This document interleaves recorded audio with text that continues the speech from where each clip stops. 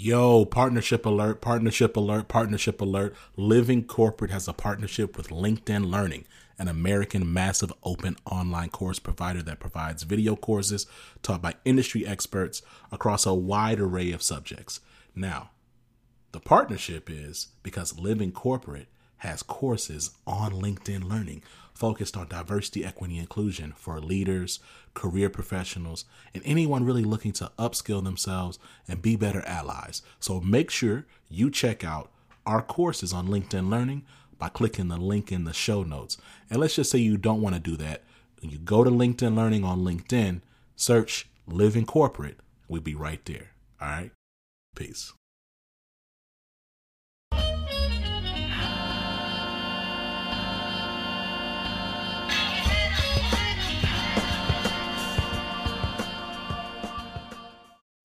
What's up, y'all? This is Zach with Living Corporate. Listen, I am really excited about today's pod.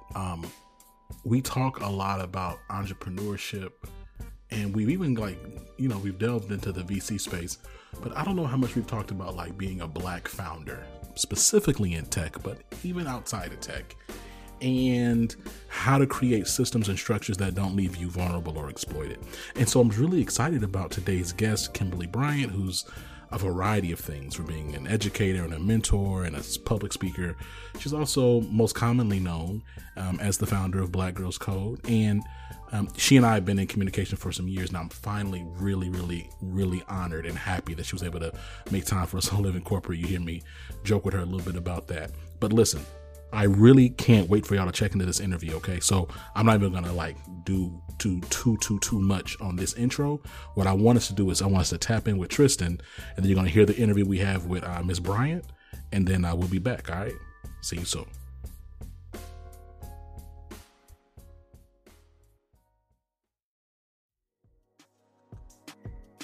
What's going on, Living Corporate? It's Tristan, and I want to thank you for tapping back in with me as I provide some tips and advice for professionals. Today, let's talk about a method to help you develop new habits. Have you ever tried to start doing something new but had difficulty sticking to it? Maybe you want to read more, go to the gym, take some classes, or even begin searching for a job.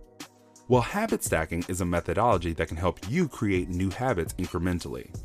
Habit stacking is the idea that you can create a new habit by piggybacking off an already established habit. This behavioral science strategy helps you make strong connections in an effort to pick up that new habit. Let's talk about how it works. First, choose one new habit to focus on at a time. When you settle on the habit you want to focus on, you can figure out the time that makes sense to work on the new habit. For example, if you're looking to learn a new skill online, it might make the most sense to do that over your lunch break or in the morning over coffee. Next, leverage a well-established habit as an anchor. Things like your morning routine, morning coffee, eating lunch at noon, or even taking the dog out are all habits. To habit stack, pick an anchor habit like those that is well established and tie your new habit to the old one. Lastly, you want to start small. If you're looking to learn a skill, start with 5 minutes of learning a day or take a course for as long as it takes you to eat a meal. The idea is that you want to create small successes to reinforce the new habit. Habit stacking can be a great tool to use in the workplace to learn a new skill or improve your time management. Test it out and see how it goes for you. This tip was brought to you by Tristan of Layfield Resume Consulting. Check us out on Instagram, Twitter, and Facebook at Layfield Resume, or connect with me, Tristan Layfield, on LinkedIn.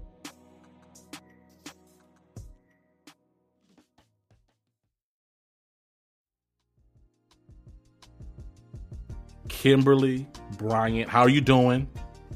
I'm doing well, sir. It's good to be here. It's good to have you here. You know, this is a long time coming. I'm really thankful. You know, I've been in your DMs, not thirsty, but I would say respectfully thirsty since 2019. I feel like it's a loaded question, but ask anyway. How are you doing?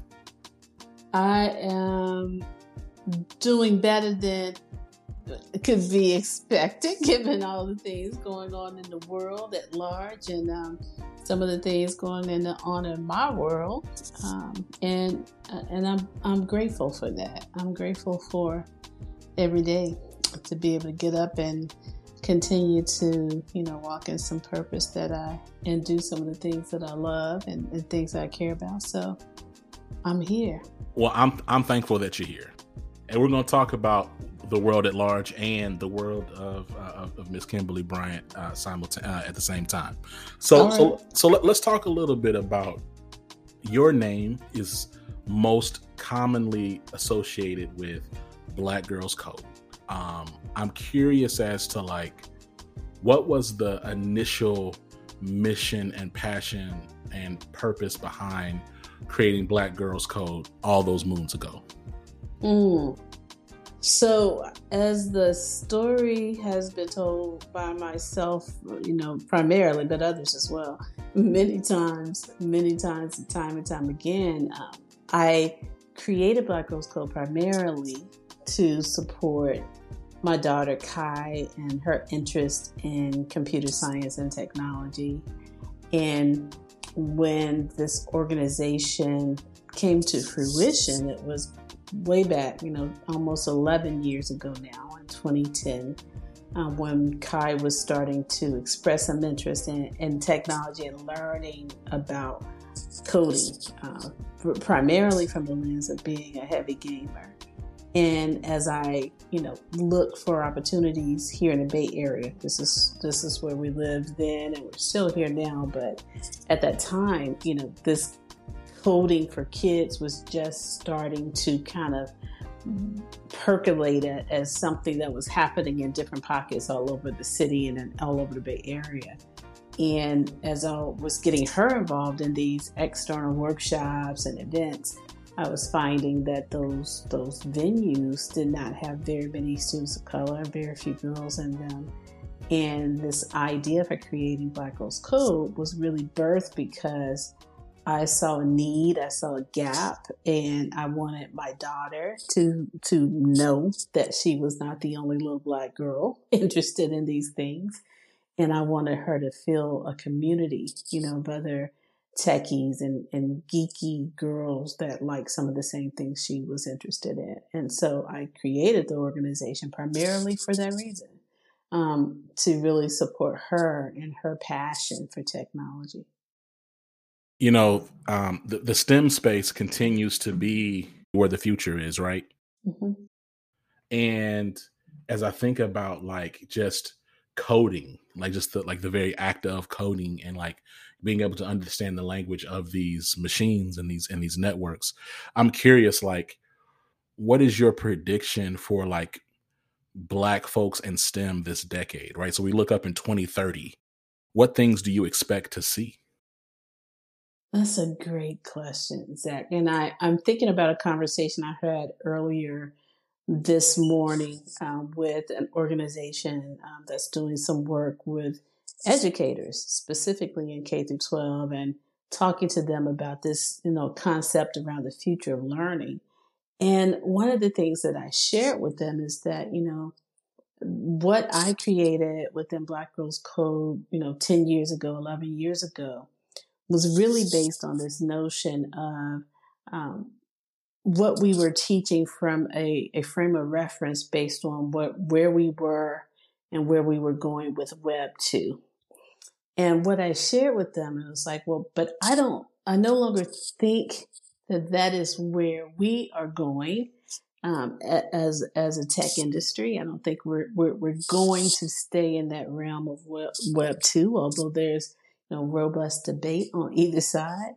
I think, Web 3 is here to stay. And I think that means that what we teach this generation and future generations about technology and an intersection of technology with creativity, and even that intersection with ownership of your work and what you are creating in this community-based, decentralized technology world is very different than what we were doing back in 2010. We were teaching students how to build a website, or we were teaching them how to build a mobile app. We're teaching them frameworks that they did not own and have ownership of. And that's very different than, I think, what we need to teach now. And I think where the tech industry is going is very different. When we think of it from the realm of Web3, decentralized networks, ownership and creativity, So approaching technology from a left brain and right brain perspective means that our students of the future and Black people, certainly as creatives, are now not seeing such a distinction. So I see creatives, that are people of color that are tapping into the Web3, as a source of being able to get that work out into the world. I see students like my daughter, who is an artist and a techie, seeing ways that she can leverage her creative, interests and still be able to, also be a technologist. And I think that's important, that we don't have to segregate creativity from the A in STEAM, the artistic part of what that sits in this when we talk about STEAM. That's really here now. Like, we talked about that a lot for the last 10 years, but this is like truly evidence of what that means when we talk about creativity in the field of STEM. And I think that requires us as educators, as parents, as people in the industry, to really rethink our frame of reference when we talk about what technology is, what it has been, and where it's going in the future. It's interesting. Like, I've been having, so maybe you can help educate me in real time and the folks listening in on Living Corporate. Like, have you been plugged into like this whole, like, these DAOs? I think that's what they're called. Mm-hmm. Okay, Mm-hmm. so let me tell you like my perspective, and I want you to check me around. Like, Zach, that's not how it is or whatever. But so it's funny. I was talking to like this VC firm because I was exploring like maybe Living Corporate should get into VC, or like, I didn't know, right? I was just trying to learn or whatever, and so I got connected to this group, and they were really specifically helping folks turn their companies into DAOs. And we were talking, and I was like, okay, so help me understand, like, who has control of the DAO? He's like, well, everybody has control. Like, it's decentralized. Like, everyone, the organization, it's by vote. And he was kind of at a high level explaining it to me, and I Googled a couple things. My challenge with like some of these things, that when they talk about like some of these movements, quote unquote, that seem to talk about decentralization, Kimberly, is like, it feels disempowering to me as a Black founder who created something so that I could have control outside of like these racist corporate contexts. Mm-hmm. And so like, it's confusing to me that like why historically marginalized people would create something only to cede their power to like a big anonymized or semi-anonymized group. Like, what am I missing? I don't think you're missing anything, and I think Oh no, that's terrible. No. I think is good, because I think understanding it is power, right? It's part of understanding knowledge is power. So one of the words that you said was power, like ceding my power as a founder of color for something I created. And I think that is what this is all about. It is power. It is re-envisioning what power looks like for us, right? So I think, like I'm always thinking about this concept of, we can't create something different using the master's tools, right? So as we seek to like do something different because of all the racial trauma that we've experienced as professionals and just Black people of color in the world, and then we get our own. I think we often try to recreate what we experienced from what we think is the seat of power, the seat of control, right? And we think that makes it all better. But I'm here to tell you that it does not. So like I'm telling you, like, it does not make it better. Like it makes it different, because now we are the ones sitting in that seat of authority. We're the one with the positional authority, the positional power. But all those issues that we experience, they're still there, because we're trying to recreate the same model that we experienced when we were disenfranchised. And I think what these new concepts of shared power, shared authority, allow us to envision is like, how could we do it differently, right? How could we innovatively share power and control in a way that's more empowering of others and not putting one person at this top of the pyramid and everybody beneath it. So I'm not saying that it's right. I'm not saying that, the other way, this Dow is wrong. I'm not saying that. I'm just saying that it's a different way for us to envision how we may be able to democratize power in a way that everyone feels a part, everyone feels empowered and not disempowered, even if it's a Black person at the top of the pyramid, right? So it's not going to be that. It's like, this is a way that we democratize control, and I think that's very different than what we're all used to, and which sometimes makes it difficult for those of us who've been, myself included. Like, I'm gonna be honest right here. Let me keep it real. Like, it's difficult for me because I understand like what it is to build something from nothing, and then have others that come in and are still contributing to the work. But you're thinking like, well, but I did all this work to build this, and now you're questioning my authority. Well, yeah, they are questioning our authority, and that's okay. But we got to get comfortable with that being okay. And I think these models allow us to actually have a tangible tool to I would say, wrestle with this notion of, as I said, creating more equity in these structures that allow shared control. So, one, thank you.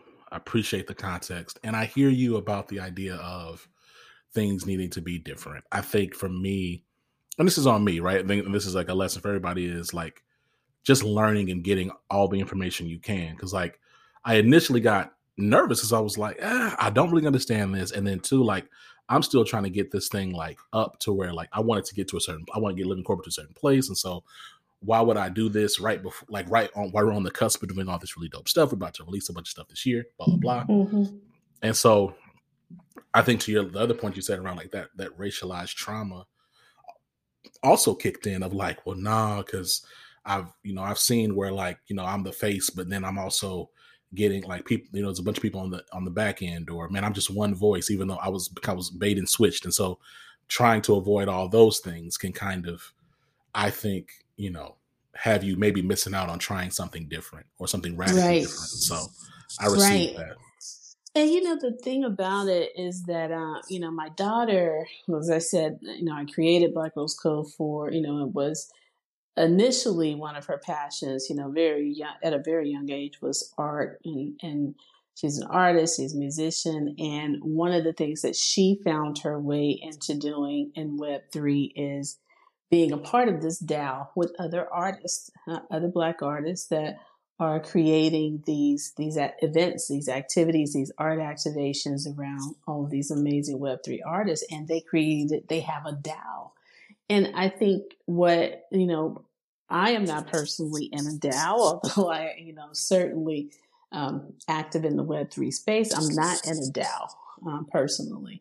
And listening to her experience and how she moves as a member of this DAO, but not the only one, it is even eye-opening for me, because I'm a person who has been a founder and has led a life that's very different than the one she's creating with her fellow partners. So we often have these conversations because I'm like, well, who's making the decisions? You're in a funding call? Well, who's on the call? Who's going to be talking to this potential funder in VC? And she's like, well, we all are. And I was like, well, that's never going to work. Like somebody, because, that is what I know. And I think, it's been such a gift to be able to be here and witness her on this journey, where to her, it makes all of the sense in the world to, share these decisions with her other co-founders. Or even, I had a conversation with her about something regarding their funding, or how they should perhaps pay themselves and, and not just do all this work and put all the work into the business. And I asked her about it a day or so after, and she was like, "Yeah, we just voted on that, and so yeah, we're going to start doing that." So it wasn't that like one person got to make that decision, which is would have been in my world. It was like, "Oh yeah, we talked about that and we voted on it, so we're going to do it." And I was like, "Wow, like this is really a different way for us to interrogate how we hold power as a people, as business owners, as entrepreneurs, as innovators."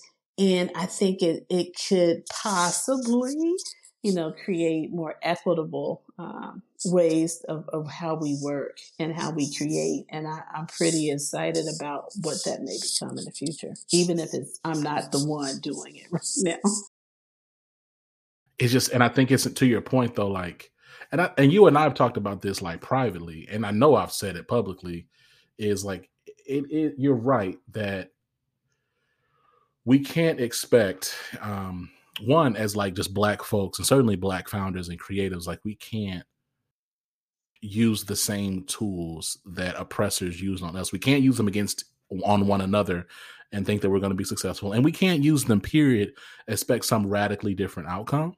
Mm-hmm. Or any frankly, any positive, sustainable outcome. Even white folks using these capitalistic tools. I mean, we're looking around. The world is on fire right now.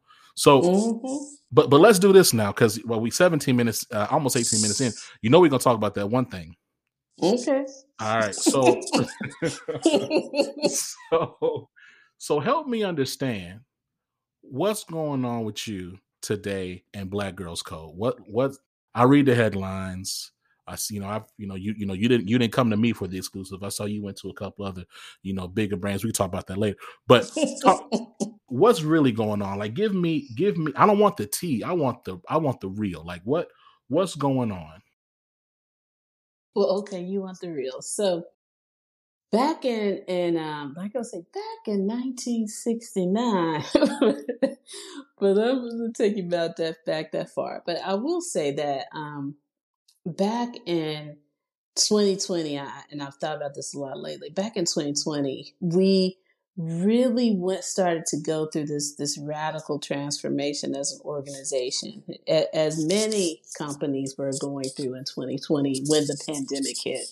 And for Black Girls Code, the impact was pretty significant in that, we've been doing all this work for almost 10 years by that time. And every single thing that we were doing, reaching almost, 6,000 students a year was in person. Like everything and all of these 15 chapters that we have was in-person workshops, in-person events. So the impact of the pandemic on us was, it was drastic in that we had to shut down everything, including, shutting down the two offices that we have, in California and New York, and take all of our teams virtual by the almost a little bit for the middle. So like Q2 of 2020, we came up with this approach to still being able to reach our students and, shifted into this virtual model and started to do all of our workshops online, started to really engage with a even broader community, and we saw our numbers soar. And then the summer of 2020 hit, the summer of resistance threw us another, curve in our pathway, a good, somewhat, quote unquote, curve out of the adversity of the murder of George Floyd, from the standpoint that the organization's profile became elevated. And as a result of that, we got an avalanche of support and saw our revenues increase exponentially. So the organization increased its revenues from about, $5 to $6 million a year to over $30 million in that 1 year.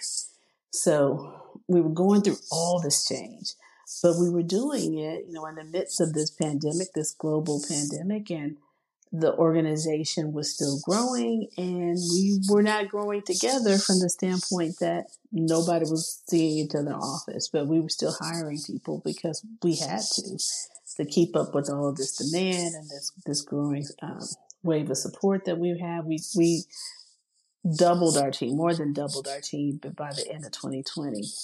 So as we came into 2021, that's when we started to feel the impact of all those changes that were happening in 2020.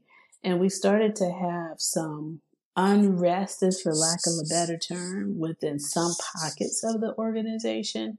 We had, like many other companies, we started to feel impacts of this great resignation. So I know it wasn't just us, but we certainly felt it as well. But some of the folks that left our organization left, well, this could be for other companies too, but there were certainly folks that left Black Girls Code that were not happy about their experiences there. And they complained to our board of directors. And as a result of those complaints from a couple of folks that left the organization in 2021, the board of directors decided to do an investigation. And but before they started that investigation, they suspended me because a lot of these folks were unhappy and particularly pointed a finger at me. And it started this whole wave of a battle, if you will, between myself and these folks that were on my board of directors who made the decision to move me out of the way while they purported to do an investigation. And that's, that's the real. That's no tea. I don't know if that's no tea, but that's the specifics of what went down. And, this internal battle, if you will, it continues with me really pushing to have transparency in terms of what this investigation is all about. And, this some members of the board sticking to,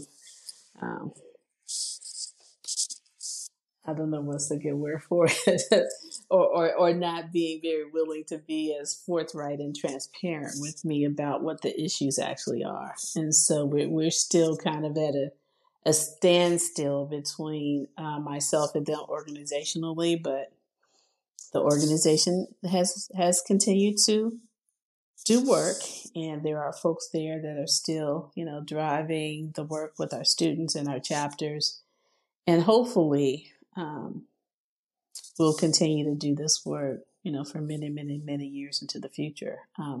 But at the moment, I am not there, being the one in the driver's seat doing it. I remember when the news came out, and you initially made a tweet, and then some other folks had some things to say, and folks pointed to Glassdoor, to your point around complaints. And I guess for me, it's like, how does it feel, right? I don't know. Like, I can't imagine, like, let's say if I brought a bunch of folks in to because Living Corporate doesn't have a board, right? Like, we have an advisory, we're building out our advisory board. We don't have like a board of directors, right? Zach is in charge. And I listen to and seek a lot of feedback from mentors and people that I know love me and that I love. But in terms of like, okay, what's our direction? What's our strategy? Those decisions fall on me. What part of just the initial process when you found out, hey, I'm suspended, like, I don't want to say what was the first feeling that came, but maybe what surprised you the most about that the way that you were told? Like, what about that was probably like the most just kind of like blindsiding for you? Well, I think for me, and what it was then and what it remains to date, is just a deep feeling of betrayal. That's to put it out there and keep it real. Like, it was a deep sense of betrayal, like deep betrayal, because I felt, and I still do, like there was such an injustice in how this was really executed, and how it was done. It's like, it's just, there was such a deep level of unfairness to it, and that's hurtful as a person that, like, I started this organization with my darn 401k. That was how we started this organization. And for those people that are in my network and, like, that are in my community that know me well, they know that like in the beginning, it was just me, my little 401k and an intern. And we built this organization on our back, and for years, all of this work that folks know about Black Girls Code and the work and the level of really, I would say, visibility the organization has gained over the last 10 years. We eventually were able to build a team and now the organization is really kind of just starting to scale because we finally have resources to do it. But before that, I did so much work to get us to where we are. Like I had to literally move mountains. And so to do all of that work and then to bring in folks on a quote unquote advisory board of directors that is supposed to help me do this work, that didn't join until much later. We didn't have this board until 2018, when a lot of that heavy lifting had been done. And to, kind of like get the organization, through a whole pandemic, like the panorama was no joke. Like I was up and, carrying a lot of that burden by myself because, I was afraid my team wouldn't even live. Like, that's what everybody at that time was thinking. And people was dying, to be clear. People was dying. People lost people. But, I felt like in 2020 was probably, at the time, I felt 2020 was one of the hardest years of my life as a founder. But, now I might revisit that. But it was hard. It was very hard, and I had to do a lot of that journey alone, in the seat as a leader. And so to come back in the end of 2021, where we really were doing work to, address, some of the friction within the organization and not have a supportive board to help us get through that, it hurt and it felt like betrayal, and it just felt very unjust and unfair.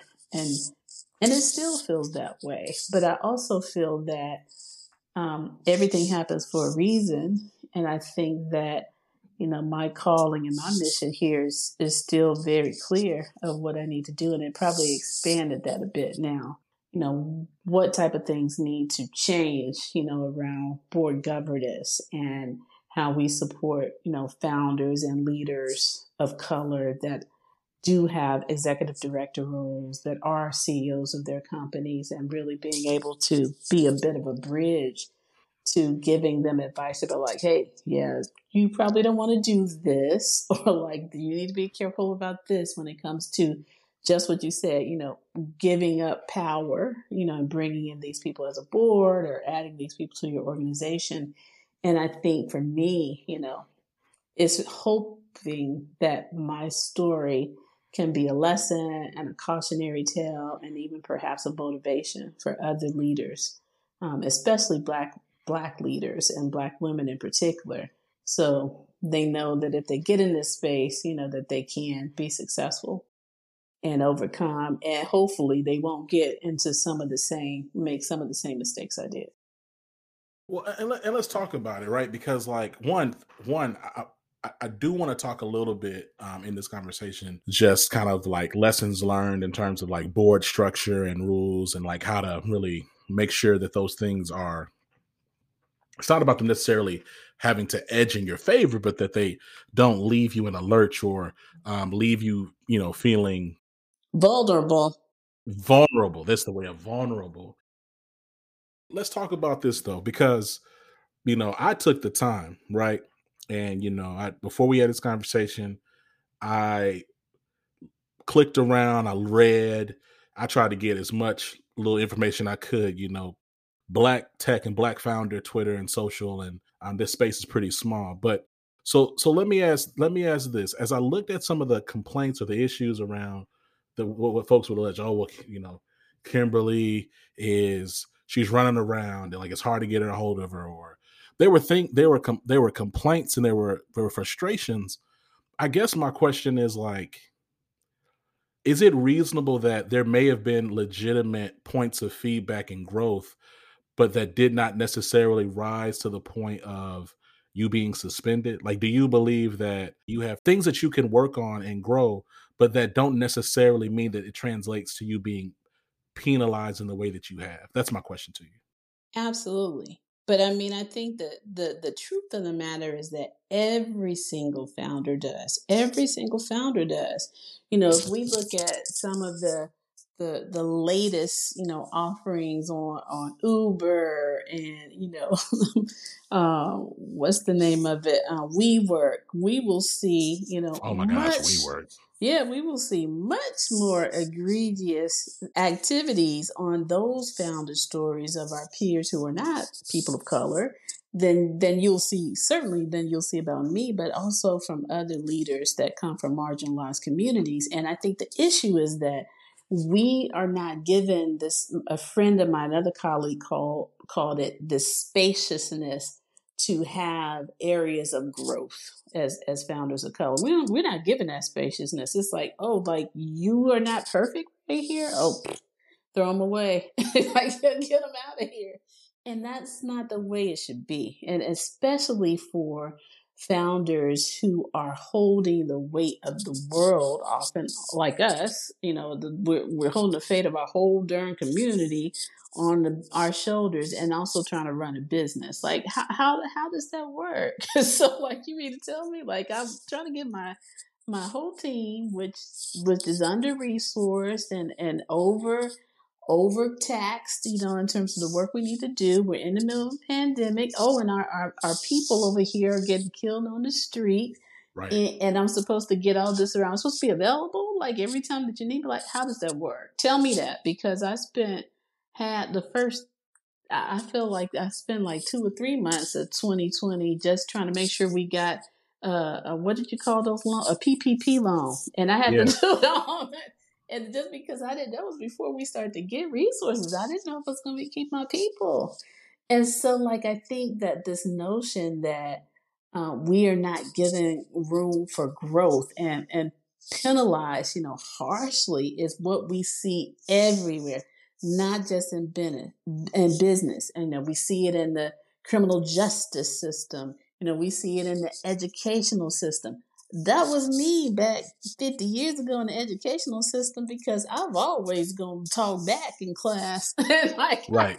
I'm that person. Like, you tell me, even when I was 10, I'd be like, no, I'm not, miss, and I'm not going to do the.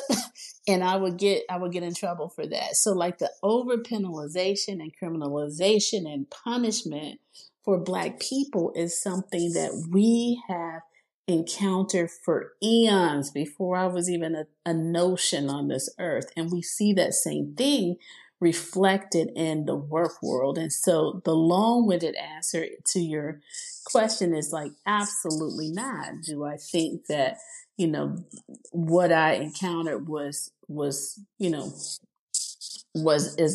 valid? Absolutely not.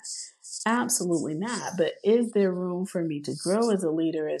Of course, all leaders should be continually trying to grow and trying to get better. And the issue that I have is that is what the role of the board of directors is to do.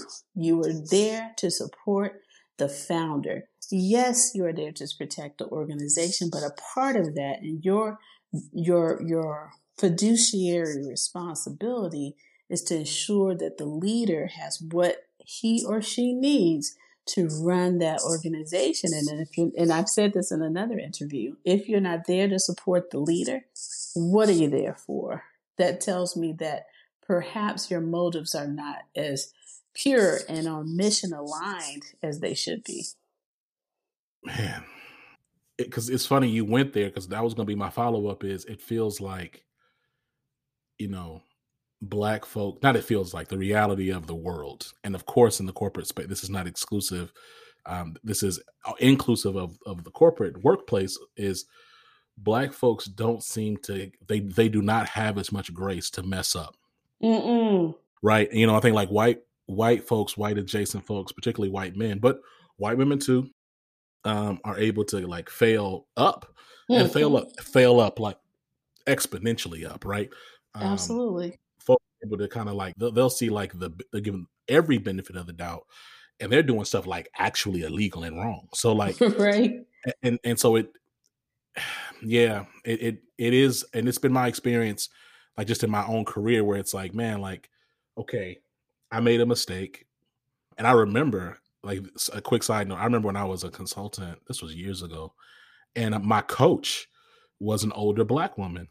Because in consulting, everybody has a career coach, and that's to help drive whatever engagement, whatever. They really just kind of there to make sure you don't go too left or right. You kind of stay in the middle.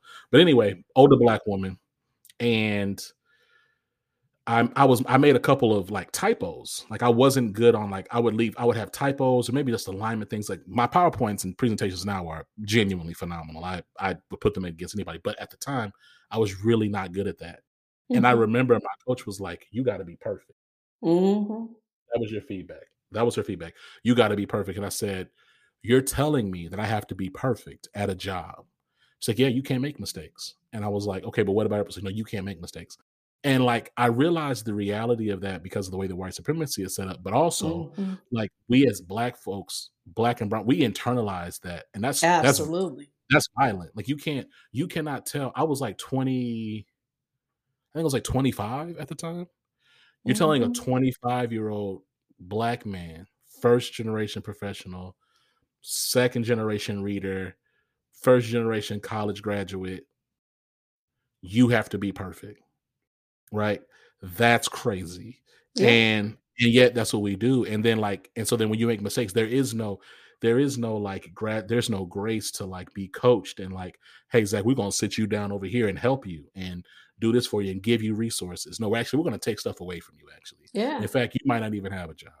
Absolutely. Or even being given the benefit of the doubt first, to ask questions first and jump to those final conclusions later. So like in my case, in my scenario, I've never even been asked, by my board of directors, like, well, can you tell us what was going on with these folks? Why would they say those things? Nobody ever asked me to this day what actually was happening with these people. Like, what was going on with them? Like, can you help? They never asked. They just assumed that it was said, so it was correct. And I think that is like right in that notion that you said around, it's not just white people that penalize us harshly, when we err and make mistakes. We've internalized that trauma so much that we now become the oppressors of our own. And I think that's the unfortunate piece, is that we don't give each other grace to, to make mistakes or just to be able to grow. And I think that's some of the healing that needs to happen and needs to occur. I remember back at the latter part of last year, I was having a meeting with some of my senior leadership team, and that morning, I think I had to run some errands and do some things before I got there, where everyone else was meeting. And I got there like just on time on the dot, and I was like rushed to my office to put all my stuff down. And I'm presenting first that morning, and so I'm also in my head trying to think about what I'm going to say and how I need to have this message land. And then we got together. After, I just went to my office, didn't really say anything to the team. And then we came back together and I was like, hey, first, before we get started, let me just apologize for just running in, just sort of waving and going straight to my office. I was like, I had to do this morning. And I was just really in my head trying to get myself aligned to what I needed to say and what I needed to share. And, I was just really focused. So, please forgive me for not just, stopping in and being, collegial, like right when I came in the door. I'm trying to get myself in the mindset to, do this meeting. And one of my team members was like, hey, like, I appreciate that. Like, nobody else has ever told me sorry for how they show up and how their mind is set up. Like, no other manager has ever done that. Now, I'm making an assumption that perhaps most of her other managers were not people of color, but it was just that notion, like you said, that if I had been a white man, like these things that I'm penalized for will probably not even be an issue. But because I'm showing up as, a Black woman in a certain way, or a Black man in your case, oh, no. You can't, you got to get it 110% correct on the first time. And you are no room for error. or being an actual human being. And I think that's unfair. And not only unfair, I think it's unhealthy. And it's not a productive way for us to be able to move forward and move, I would say, purpose forward and missions forward as leaders of color. 100%. I mean, I don't just say amen. You know what I mean? Like it's Yeah. because like, and I remember like just even, and I'm still in therapy from just like years of internalized perfectionism and pressure and artificial urgency. You know, all these things that we're like conditioned to be and ways that we're conditioned to show up. It's harmful, and it has lingering effects in terms of how you just engage other people. So I 100% agree with you about how unhealthy it is. So let's do this. You know, we've been talking. You know, I'm confident we could go on probably for another hour or so. But here's what I'd like to close with. What are 3 things that you would tell new Black founders as it pertains to helping them create an environment where they can grow, but also not be vulnerable, to use your language? Because vulnerability, I think also I'm because you used the word, and I've been thinking before we go too much further. I think it's interesting because like I do believe we're supposed to be vulnerable in terms of allowing ourselves to be coached and to grow. But I believe when you correct me if I'm wrong, when you say vulnerable, I think you mean in terms of literally like putting yourself at risk of losing your position. Right. Yeah. So I'd love to just hear any type of, if you had to like kind of boil it down to 3 points of advice for new Black founders as they move forward, like what would those things be? So one of the things I've been doing lately is, and I hope to be doing in the future even more, is having conversations like this, like those questions and coaching questions to Black founders and women in leadership as well. And the things that I say with these 3 things that a leader will need. I just had a conversation with an amazing sister yesterday that I think is really phenomenal as an innovator. And I was like, you need to build your board of advisors for her. It's a board of advisors as she's building this company. And I was like, they need to be people that you trust and know things that you don't. But more so than anything, these are people that you have a personal relationship with, you trust them to have your back when you are not in the room, and certainly when you are. Like, and you need to entrust them explicitly because those people are there to open doors for you and as well as to be parachute, to be that safe space, that safe landing. And as one of the most important decisions that you are probably ever making your business, period. I think another thing is and I think I talked about this, maybe I tweet a lot, as you well know, but maybe it was in a conversation, but maybe it was a tweet. You know, like someone had made a post, I think the other day on Twitter around, they interviewed, this 8 or 10 CEOs who had grew businesses to 8 figures, and none of them had ever fired anyone ever. And he found that to be odd. And he's like, but they said that, they probably should have fired some of these folks that, on their path to growing these 8-figure businesses. And this whole notion of hire slow, fire fast, maybe it's not valid because that's not what these CEOs had done. And I was like, I can tell you as a CEO who has grown a business to 8 figures that is true. Their experience is true because it was mine. So when I look back at it, I certainly had situations where something in my gut, not even just with hiring and firing, it could even be with, selecting a board members, but certainly in hiring and who I was bringing in, or certain business decisions that something didn't feel right, like there was a flag, or maybe in the interview or a candidate would say something, or just something in my gut that did not feel right. And I would second guess myself. and still make the decision, even though like something in my intuition, my natural instinct told me, this doesn't feel right. Never do that, because that voice that's telling you something's not right is for protection, and you should follow it. So like, I know we always say this saying of like, trust your gut, but I don't believe we always do that, because we can talk ourselves, especially as leaders and founders and innovators. You can talk yourself out of a lot of things. Don't do it. If you have something, trust that gut instinct. Something doesn't feel right, something doesn't sound right, all the I's that don't feel dotted, T's not crossed. Trust your gut instinct and keep it moving. And I would say, last but not least, like continuing to be on this path of growth, growth mindset.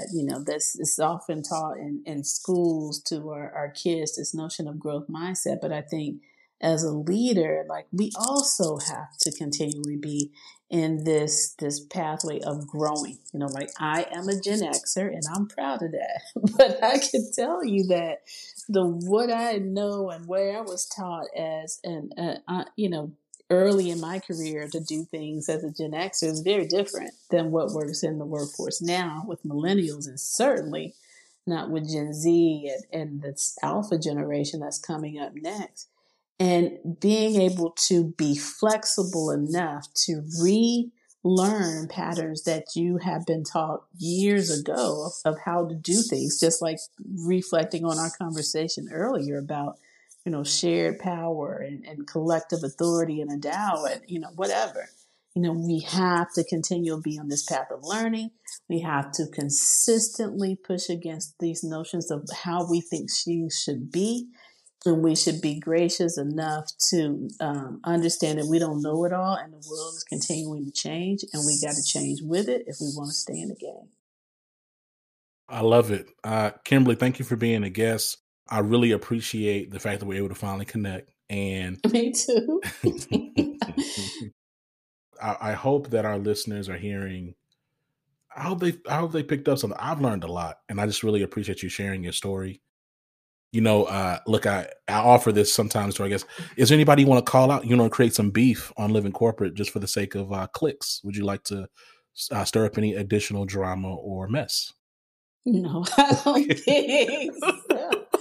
I don't think I'm going to stir up no mess. But I will say this. I will end with this. Like, for anybody who's out there and listening, they've been through a thing, especially if they, like are a founder, leader, business owner, understand that trouble don't last always. Everything happens for a reason. And the best advice that I can give you is keep moving onward and upward. Come on now. Let's make sure to talk soon. You're a friend of the show. You're welcome back anytime. Whatever it is, as your journey with Black Girls Code, and whatever it is you got going on, Kimberly, please know, like, you have a space here. After you talk to CBS and Fox News and TV One and BET and everybody else, and you want to come to us, just know we have a slot for you. Okay. I appreciate you, Jack. I appreciate that. All right. We'll talk soon. Bye-bye. Bye-bye.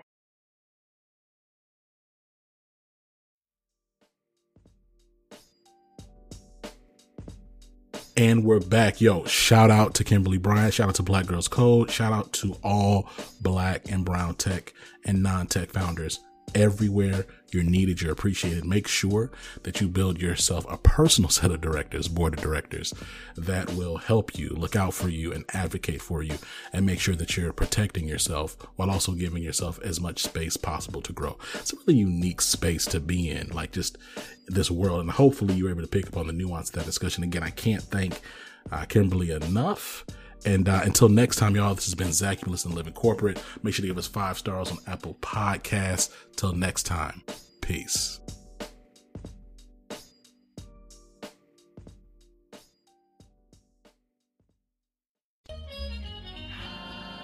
Living Corporate is a podcast by Living Corporate LLC. Our logo was designed by David Dawkins. Our theme music was produced by Ken Brown. Additional music production by Antoine Franklin for Musical Elevation. Post-production is handled by Jeremy Jackson. Got a topic suggestion? Email us at livingcorporatepodcast@gmail.com. You can find us online on Twitter, Facebook, Instagram, and living-corporate.com. Thanks for listening. Stay tuned.